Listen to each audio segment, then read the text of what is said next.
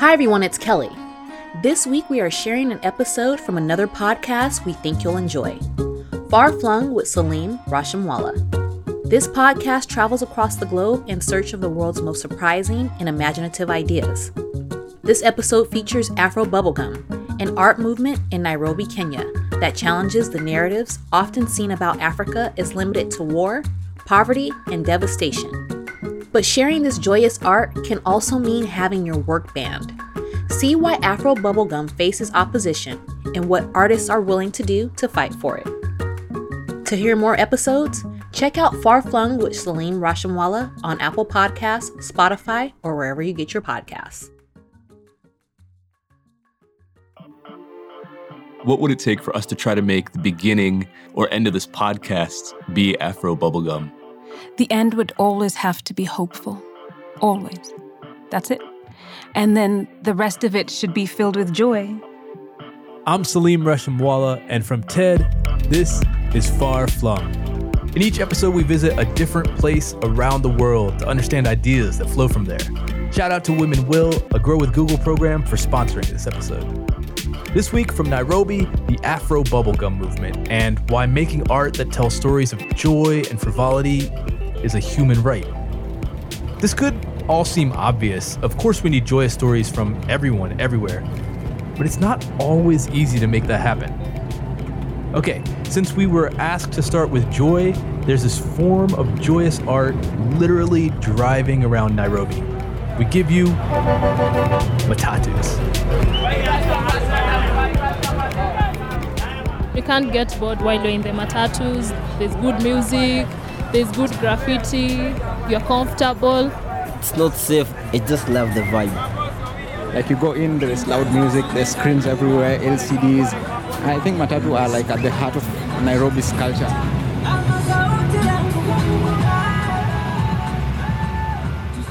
Matatus are vans for public transport, but so much more. When a matatu pulls up to get you, it's loud, both in straight up music, but also the colors and graphics. And if you're at a crowded station, the conductors are calling out to you, trying to get your business, get you into their bus. And once you pick one and you step inside, the music gets even louder.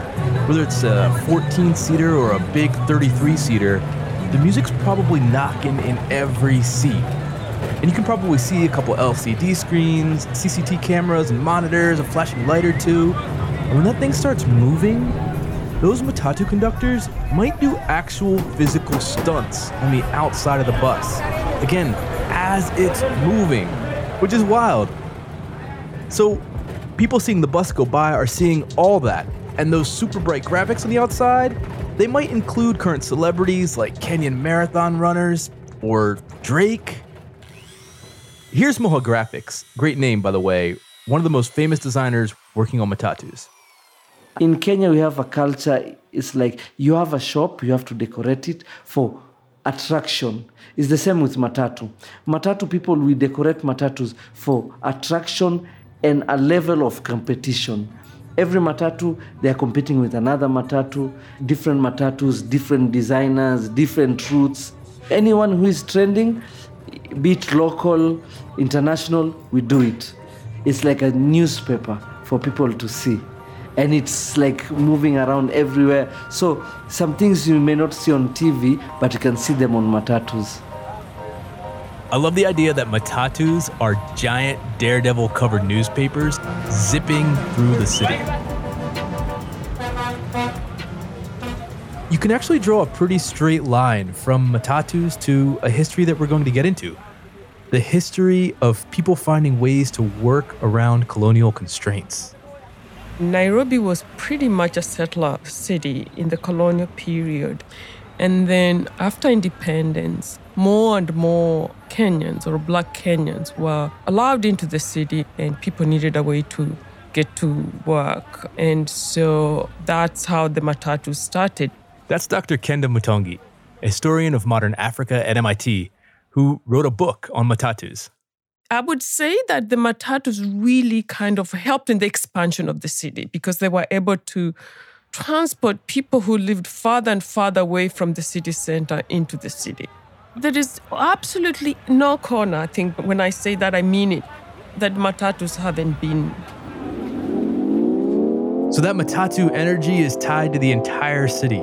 And Afro Bubblegum draws from the creative energy of that city. That voice you heard calling for joy at the top of the episode, that was Kenyan filmmaker Wanuri Kahiu. Nairobi's glorious. The Nairobi motto is the city in the sun. And today it surely feels like that. It is hot, it is bright, it is sunshiny. It is tropical. We have the Nairobi National Park that sits in the heart of the city center so that you can go and see a lion or a giraffe if you'd like. We have a great wealth of humor when it comes to the people here. We are so full of joy and hope and love. That city in the sun is where Wanuri set her 2018 film, Rafiki. And it caused a huge ongoing national debate, which we'll get to. But as to why it came to exist, I wanted to make a love story. I think that we don't have enough love stories coming from this side of the world. Let's make a pact that we will never be like any of them down there. Instead, we're gonna be something real. Something real. Yeah.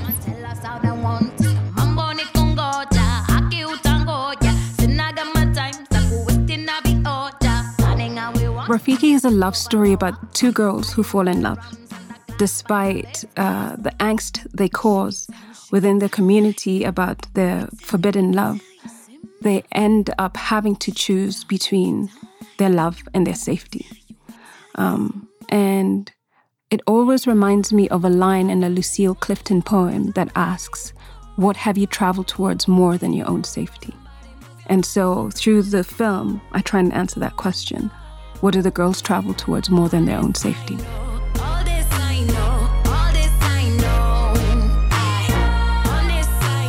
at first, the love story it tells couldn't be seen by Kenyans. Once the film was released, the film was banned in Kenya, which means it couldn't be broadcast, it couldn't be distributed, it couldn't be exhibited, and it couldn't be possessed within the Republic of Kenya. The film was banned and remains banned to this day. I know we shouldn't have been surprised, but we were still incredibly disappointed. Because not only do we love our country, truly love our country, but we also believe in the mandate that was set out, which is our Constitution. And our Constitution allows us freedom of expression. The classification board wanted me to change the ending of the film because they felt that the ending of the film was too hopeful. And they thought that the ending should be remorseful. And when I refused to change the ending of the film, they banned it. So they said by keeping the ending of the film as is, which is a joyful ending, which is in keeping with my ethos on Afro Bubblegum exploration of African life, it said that it normalized and glorified homosexual behavior. We actually got to talk to Dr. Ezekiel Mutua, who's the head of the Kenya Film Classification Board, to ask him why he banned the film. Kenya, for instance, does not allow homosexuality. While we know homosexuals exist and we know they have a right as human beings to be treated with dignity and their rights to be protected, if you're doing films about that subject, then you cannot glorify those kind of things against the law. I do not see any pride in pushing the boundaries of creativity if it's going against the law. So he's saying it's okay for a movie's characters to be gay, but gay characters can't end up happy or hopeful or joyous. And so Wanuri's joyous film was blocked by the government. You said before that you feel the film is a love story and that's not a political story. Could you talk a bit about what you mean when you say that and how much you have to have in your mind the environment you're creating the story in when you create a story like this? Or if you try to keep the two pieces separate, the political reception and the creation of the story itself?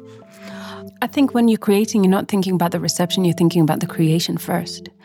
When I say that it's not a political story, I think this is what I mean.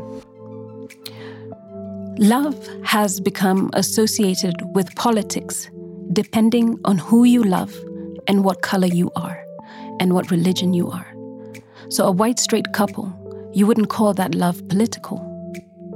But if you change the hue of the color of the person, if you change the race, the ethnicity, the religion of the person, then it starts being called political. So when you have two black women loving each other, it stops being love. It's just called political, as if what they're doing is an act of politics, not an act of love. Basically, work outside of what's perceived as mainstream is perceived as political, no matter what it's doing. And sometimes the world just forces joyous work into political situations. And that political situation has its roots in the same colonial history we touched on earlier. I was surprised to learn that Kenya has anti-homosexuality laws that were first imposed by British colonizers in 1897. It turns out that in the 19th century, Britain was particularly aggressive in outlawing same-sex relations, even more so than other European settlers at the time. Side note, Kenyan history is not alone in this. For example, America also had anti-homosexuality laws. Most of these nations, after independence, just sort of kept the bans in place, Kenya included. Wanuri says the effects of colonialism were way more than just legal. I think our joy was taken away. I think people tried to cut our joy and make us less than. I think people tried to subdue us because we danced too frenetically, we laughed too loudly, and there began to be laws against that. There began to be laws against the way you dance, the poems you tell, the gatherings you have, the cultures you've grown with. There began to be laws about the languages you speak. They took away our language. How can you express yourself without your own language? So, yes, some of it is as a result of that. But when you look further back, you see all of the glory of joy. You see all of the traditions that existed, some that we've kept, some that we haven't, like the Gerawa tradition, where the men dress up and paint their faces in these elaborate colors as part of the Harvest Festival celebration. And they make really incredible faces. And the women judges circle them. And depending on who looks the most beautiful, the most elegant, who makes the most elaborate, strange face, they get to win a night of pleasure with the judge that chooses them. You know what I mean? Like, those are joyful, fantastic traditions that existed before colonialism, you know? I think that while, yes, there have been things that have been suppressed as a result of colonialism, and we're moving through that, I think that now we're responding to looking for those moments that we may have lost and those traditions that we may have lost, but they've always existed. So, yeah, in the story she's telling here, it's not that joy is just mysteriously lacking. Like she specifies, many joyous things were actively taken, and joyous images are part of that. Hence the need for a movement.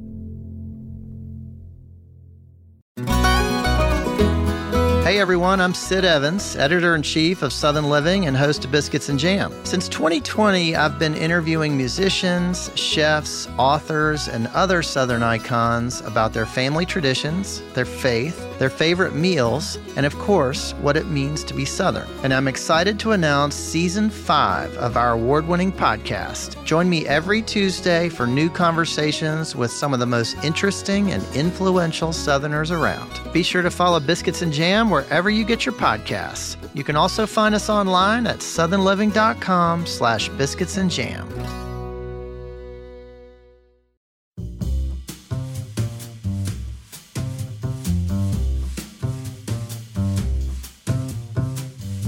Now it's time for an ad I created with our sponsor, Women Will, a Google initiative.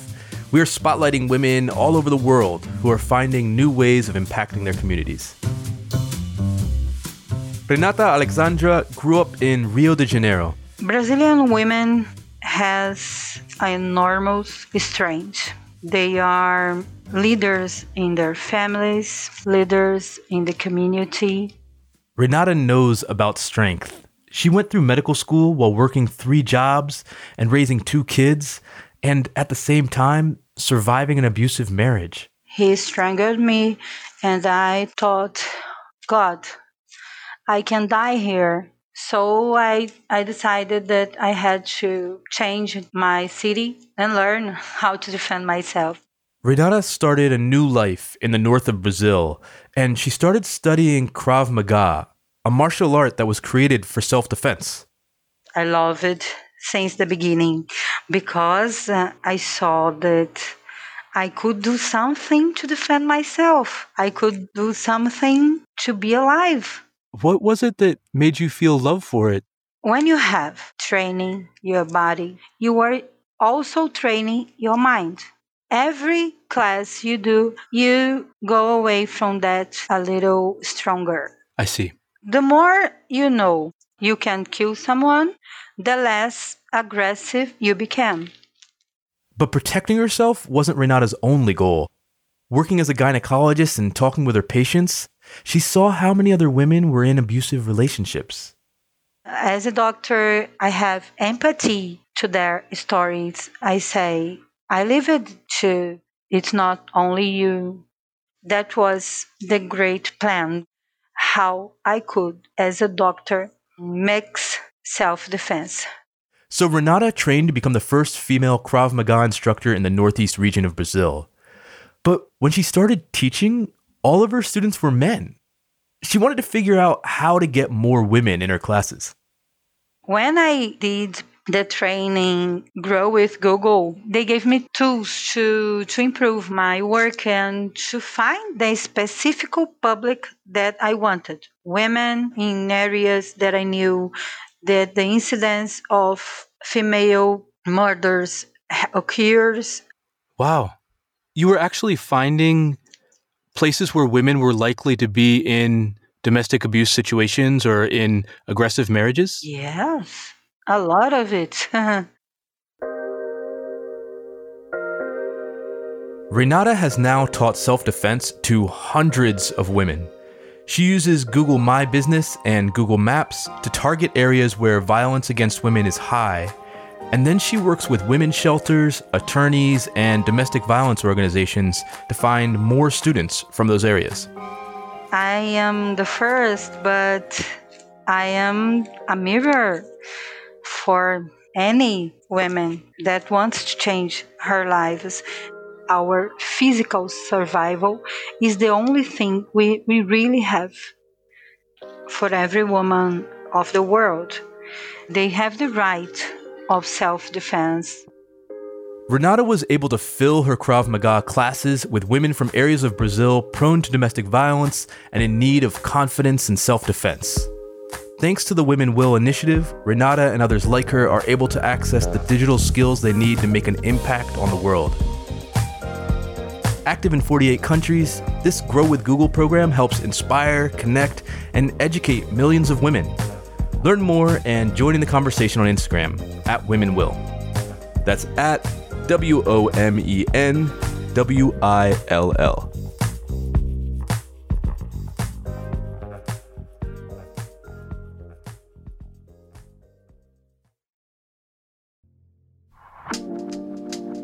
Our country's motto is peace, love, and unity. I've never been anywhere that wants to just embody the spirit of that, like this country. And our job is to try and work our way towards that. And in the process, remember that we are the highest versions of ourselves and continuously see that as an image rather than images that are so often in the media about hate or anger or violence. You know, we are glorious. We are joyful. We are resilient. We are resplendent. And I think those images should be our homing beacon. And that's really why I started thinking about ideas about Afro bubblegum. What's cool about the word Afro bubblegum is that as soon as you hear it, you kind of get what it is. Afro bubblegum is fun, fierce, and frivolous African art. It's art for art's sake. It's art for the sake of joy. I felt that we were missing out on being joyous and allowing ourselves to be joyous, because So often, especially when you decide to become an artist from this side of the world, instead of being something more serious like a doctor or a lawyer or whatever your family expects of you, they expect you to make serious work. And she felt the weight of what that seriousness should be. And she'd seen that seriousness disproportionately represented in stories that came out of Africa. Stories of war and hunger or corruption or disease, as if our stories are only about overcoming. And our stories are never about joy. And if we don't see ourselves as people of joy, and we don't represent our own images as images of joy, then how do we know we're worthy? If seeing is believing, and we don't see ourselves as joyful people, how do we know that that is something that we can work towards or we can attain, or something that belongs to us? So I started to look for joy in our art and saw that it had always existed. We've always been a people of joy, and we should celebrate that. And Afro Bubblegum was part of that conversation.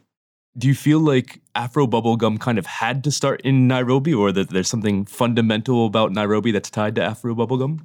I think Afro Bubblegum had to start in Africa, because there isn't any city that I've been to where you don't look at the history of the culture that has been in that country and see joy. So if you go to Senegal and you look at the way people dance, you'll see the joy there. If you go to Rwanda and see the way that the beautiful traditional hair and hair designs that the women used to wear, you see joy there. Afro Bubblegum is an African concept. Could you tell me a bit about how you chose the words that you use to describe Afro Bubblegum? So Afro Bubblegum is fun, fierce, and frivolous works of art coming from the continent. It has to have joy in it. It has to have an element of whimsy. It has to have an element of playfulness. That's what I consider fun. Fierce, I feel, has to be, is the strength and resilience, and not in the sense of, oh, look at them overcoming. Look at what they have gone through. Not in that sense, but the ability to rise to every challenge and overcome it.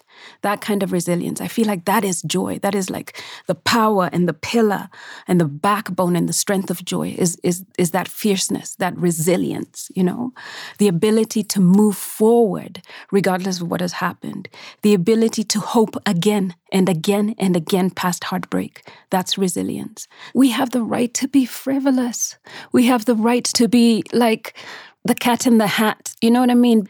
So to allow for people to be frivolous, to try and fail, to experiment and backfire without the need for it to mean something, I think is really, really important. So that's why the word frivolous means so much.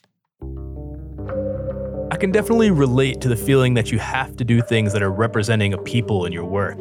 Just having a Muslim name in America makes me feel the weight of representation sometimes. And it can be kind of freeing to let yourself go from feeling like you're representing the struggle all the time. Like, I kind of want Islamo Bubblegum to be a thing. Someone out there can think of a better name for that. Anyway, I was curious how the whole Afro Bubblegum concept started.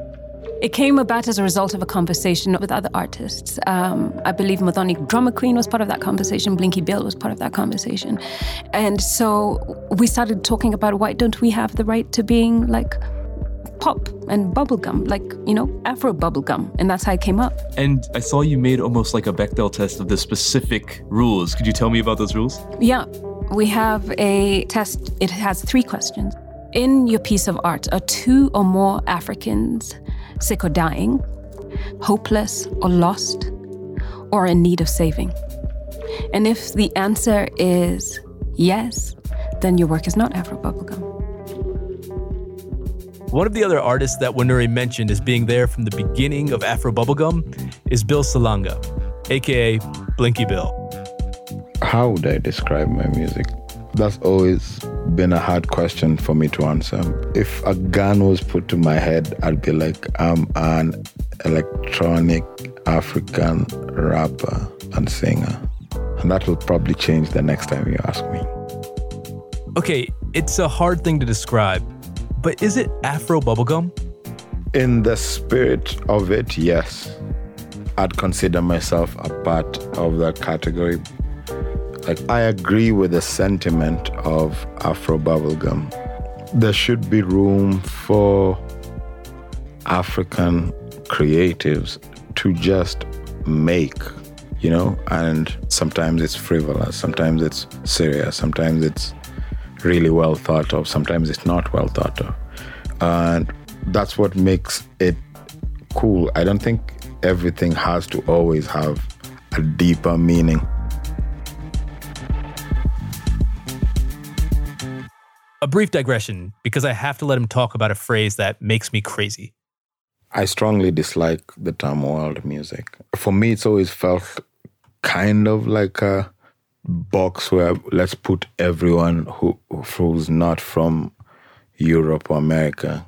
But the world is becoming smaller. Like, when I'm traveling in different places, I hear so much African music. So it's like we're no longer in that box.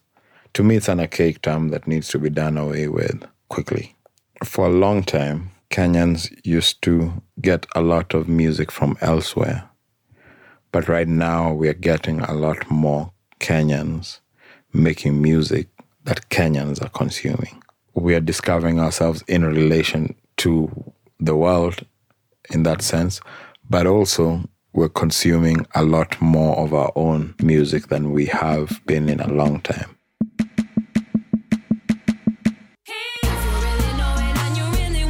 Bill just mentioned that he feels it's been a while since Kenyans were consuming Kenyan music, which kind of gets us back to that colonialism we were talking about earlier and how it shapes what stories are told.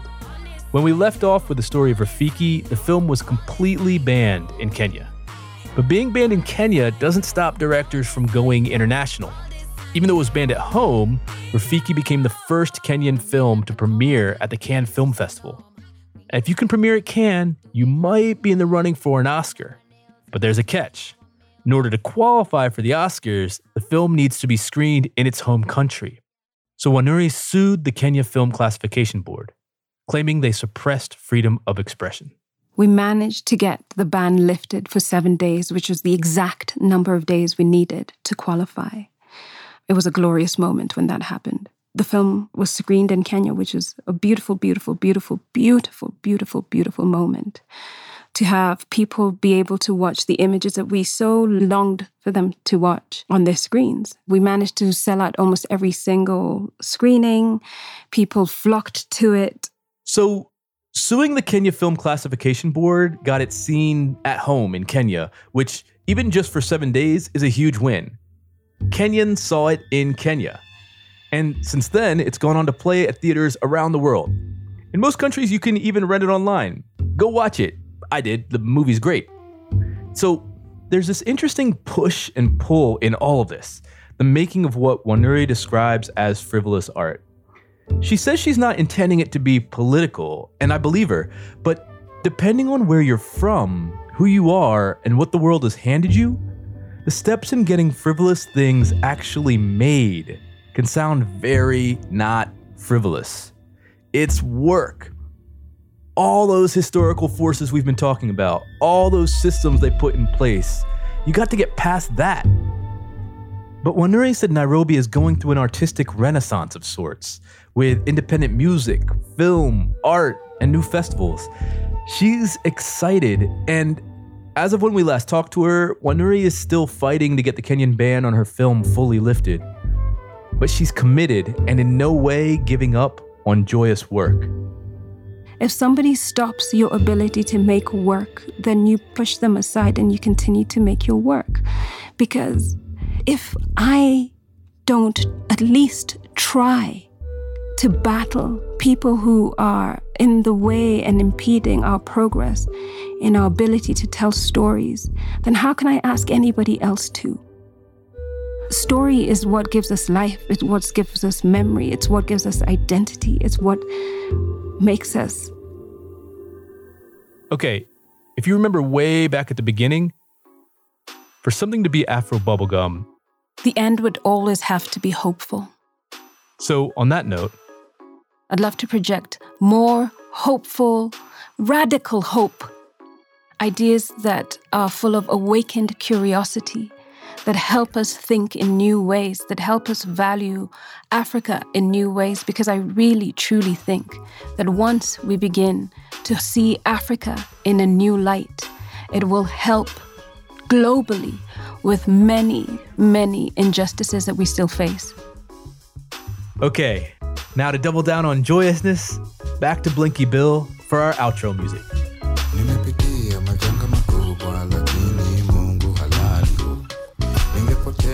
Far Flung with Salim Rushamwala is produced by Jesse Baker and Eric Newsom of Magnificent Noise for TED. Our production staff includes Sabrina Farhi, Sally Chum, Maeve Francis, Ida Holly-Nambi, Tevin Sudi, Huete Gitana, Kim Naderfane Peterson, Elise Blennerhassett, Angela Chang, and Michelle Quint, with the guidance of Roxanne Highlash and Colin Helms. Our fact checker is Julia Dickerson. Ad stories are produced by Transmitter Media. Very special thanks to Mathoni Drummer Queen and Blinky Bill for letting us use their joyous music in this episode. This episode was mixed and sound designed by Kristen Muller. Our executive producer is Eric Newsom. Special thanks to our sponsor, Women Will, a Grow with Google program. I'm Salim Rushamwala.